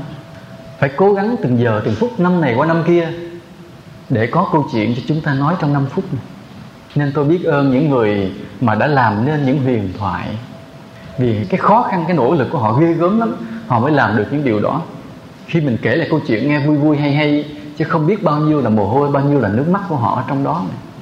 Chúng ta nghe kể chuyện của những bậc thánh cũng vậy, kể chuyện người này người kia hay thiệt rồi thôi bỏ qua, vì mình không cảm nhận được cái sâu sắc, cái cực khổ của họ. Giống như cái câu chuyện Ngài Hư Vân đi Triều Sơn ở núi Ngũ Đài, cứ 3 bước lạy một lạy, đi luôn mấy năm rồi mới tới cái núi. Nghe câu chuyện mình thấy hay không? Hay. Rồi thôi. Rồi tối nay mình tiếp tục ăn cơm và ngủ, không có chuyện gì xảy ra. Nhưng một cái người có trí tuệ thì không ngủ được, tối nay không ngủ được nữa. Nếu nghe một câu chuyện có một vị thiền sư đi 3 bước lạy một lạy để lễ Bồ Tát Văn Thù, thì tối nay họ không ngủ được nữa. Họ mới nghĩ là tại sao cũng là một con người mà người kia có cái tâm dõng mãnh đến như vậy, có cái thiết tha tôn kính Phật đến độ như vậy, mà trong khi mình cũng là con người mà mình không thể hiểu được điều đó, mình không thể làm được điều gì được tốt đẹp, mà họ không ngủ được. Còn mình nghe hay thiệt ha, ông làm hay thiệt ha, rồi thôi đã rủ nhau đi ăn chè tiếp, không có chuyện xảy ra. Đó, chúng ta thấy.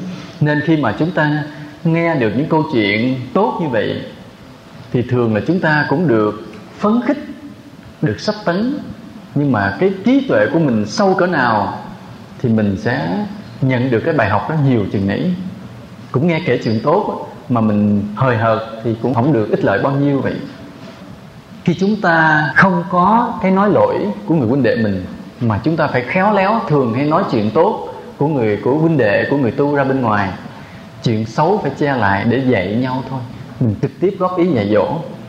Còn cái chuyện tốt thì phải nói nhiều để thành cái tấm gương cho nhiều người cùng biết. Mà muốn làm được cái công đức là chỉ lỗi được người khác thì chính mình phải tu rất nhiều. Mình xét được lỗi mình rất là sâu sắc thì mình sẽ thấy được lỗi người khác rất là sâu sắc. Nhưng mà chỉ khác là thay vì là mình chỉ trích gay gắt, ở đây mình nói bằng cái lòng thương yêu. Và khi mà mình sâu sắc chỉ lỗi được người khác thì tôi xin nhắc lại một lần nữa, phước mình rất lớn. Thì mình đã làm cho Phật Pháp được hưng thịnh từ từ trở lại. Thì hiện nay cái tình trạng của tăng ni khắp nơi cũng vậy, cái đạo đức rất là sa sút. Cho nên mỗi người chúng ta, mỗi người ngồi đây phải là một chiến sĩ, một sứ giả trong việc làm cho tăng ni bớt lầm lỗi, bớt phạm lỗi đó. Chúng ta phải có cái tâm nguyện đó, phải có cái lý tưởng đó. Và đầu tiên là phải thấy cái lỗi của mình trước. Thấy cái lỗi mình từ khi nó mới manh nha. Tôi nói cái mấy manh nha như thế này. Ví dụ như là có người huynh đệ nào họ nói nặng mình, cái mình nổi sân, mình giận lên, cái mình cự nữ lại. Thì cái sân đó là cái sân thô, người ta nhìn vào người ta thấy, phải không? huynh đệ mình vừa cự mình cái gì rầy cái mình nạt nộ lại liền, nói tôi không có vậy mà huynh nói vậy. Cái thằng người kia nói sao mà huynh nổi nóng quá, cái mình sưng lên, tôi mà nóng hả, huynh nói tôi nóng hả? Vậy tôi có nóng hồi nào đâu. Ví dụ thì cái sân của mình thì ai nhìn cũng thấy hết, nó là quá thô. Vì con trong trường hợp thứ hai nó nhẹ hơn, là người ta nói mình sao mà huynh nóng quá vậy, cái mình giận lên, cái mình kèm lại, mình im lặng, mình quay lưng đi để mình không có bộc lộ ra cái thái độ bên ngoài, thì mình có biết tu rồi đó. Mình kèm lại, nhưng mà mình cũng giận lắm, mà mình thấy được cái giận của mình rất là nặng. Đó là trường hợp thứ hai. Nhưng mà như vậy nó hơi chậm. Trường hợp thứ ba là thế này, ví dụ người ta công kích mình thoáng giận, cái giận nó thoáng qua nhẹ trong một sát na, mà mình vẫn phải thấy được nó. Và người tu là phải thấy được tới cái chỗ đó, mới là người biết tu. Hoặc như quý thầy lớn khen một người huynh đệ của mình, thì lúc đó mình chợt thấy trong lòng mình có một chút bất mãn, bất đồng. Vì mình thấy người thầy lớn khen thầy đó mà thấy sự thật là mình giỏi hơn cái điểm đó. Cái điểm mà được người huynh đệ mình được khen là mình có hơn, mà tại sao thầy lớn không khen mình lại khen người kia? Mình có một chút bất mãn, bất đồng. Thì cái chút bất mãn nó thoáng qua nhanh như một sát na thôi, rồi mình bỏ qua. Nhưng mình vẫn phải thấy đó là lỗi. Cái lỗi đó là lỗi gì? Lỗi gì? Hơn thua. Mình muốn tranh hơn cái danh dự với huynh đệ của mình, thì nó thoáng qua trong một chút rất nhẹ, mình cũng phải thấy liền.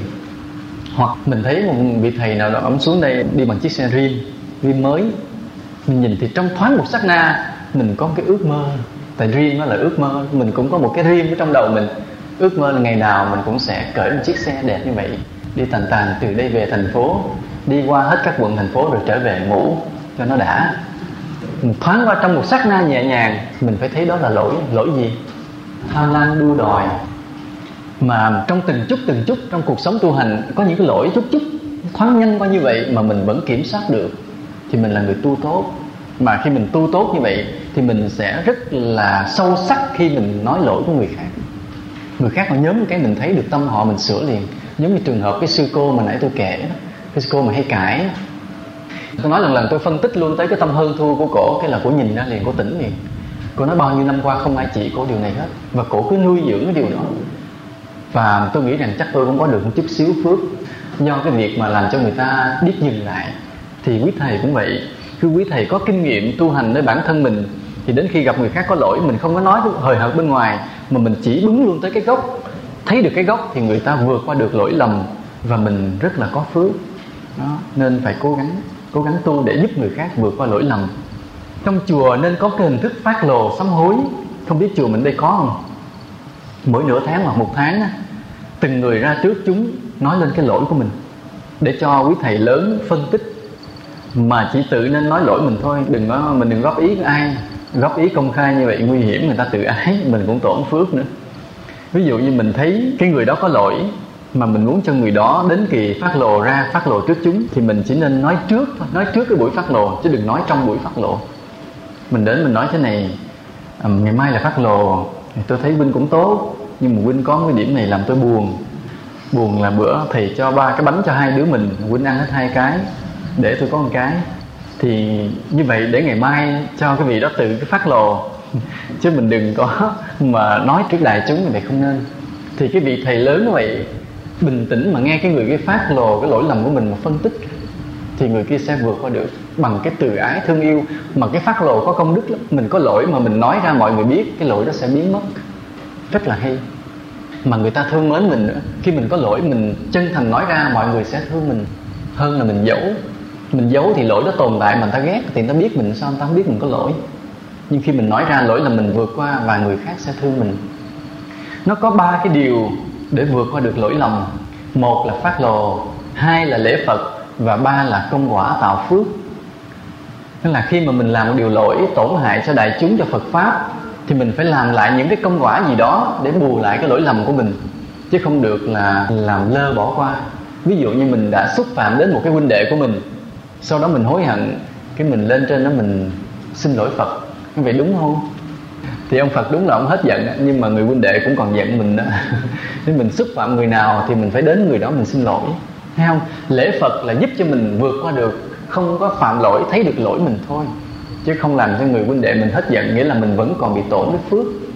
Do đó mình phải công quả tạo phước. Phát lộ nè, lễ Phật nè, phải công quả.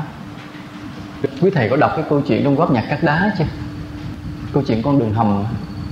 Một cái người kiếm sĩ vì đoạt vợ của một người khác đã giết cái ông kia luôn, dắt người vợ bỏ đi. Sau đó thì thấy cái người đàn bà này cũng không tốt, nên ông bỏ người đàn bà đó và ông hối hận bằng cách là ông muốn chuộc lại lỗi lầm. Ông thấy người ta từ hai cái tỉnh đi qua lại phải leo lên cái ngọn núi, đi qua đường đèo nguy hiểm rồi mới qua được cái tỉnh kia. Nguy hiểm, sẩy chân cái chết liền, vì đời xưa mà đâu có mở đường rộng được. Ông phát tâm ông đục xuyên cái núi luôn, ban ngày đi xin ăn, ban đêm đục núi, cứ ròng rã không biết bao nhiêu năm. Cho đến một hôm thì cái người con trai của cái ông quan bị ông giết tìm tới, rút kiếm ra thách đấu trả thù. Nó là không giết người sau lưng, hãy rút kiếm ra đấu với ta. Ông này ông mới nói là ta sẽ dâng mạng sống cho anh, nhưng hãy để cho ta đục xong cái con đường hầm này. Thì cái người thanh niên đó mới nghĩ đi nghĩ lại, mới thấy cũng hợp lý thôi, mới đồng ý là kéo dài thời gian chờ đợi. Chờ hoài cũng nản, cái phụ đục với ông cho lẹ luôn. Đục cho đến bao nhiêu năm đó thì đường hầm được thông suốt và người ta qua lại dễ dàng. Lúc đó ông thầy mới ngồi xuống, nói đầu của ta đây, anh hãy cắt. Cái người thanh niên quỳ xuống ôm thầy mình, ôm ông già đó. Thầy làm sao con cắt đầu thầy được, khóc luôn. Nên là cái người thanh niên thời gian mà đục đường hầm với ổng mới cảm phục cái tư cách của ổng. Vừa làm được cái việc phước xóa tan cái lỗi lầm cũ, vừa có cái tư cách đạo đức. Cái người thanh niên nó cảm thấy đây mới thực sự là người thầy của mình, kẻ thù mà đã biến thành vị thầy, vì làm được cái công đức quá lớn.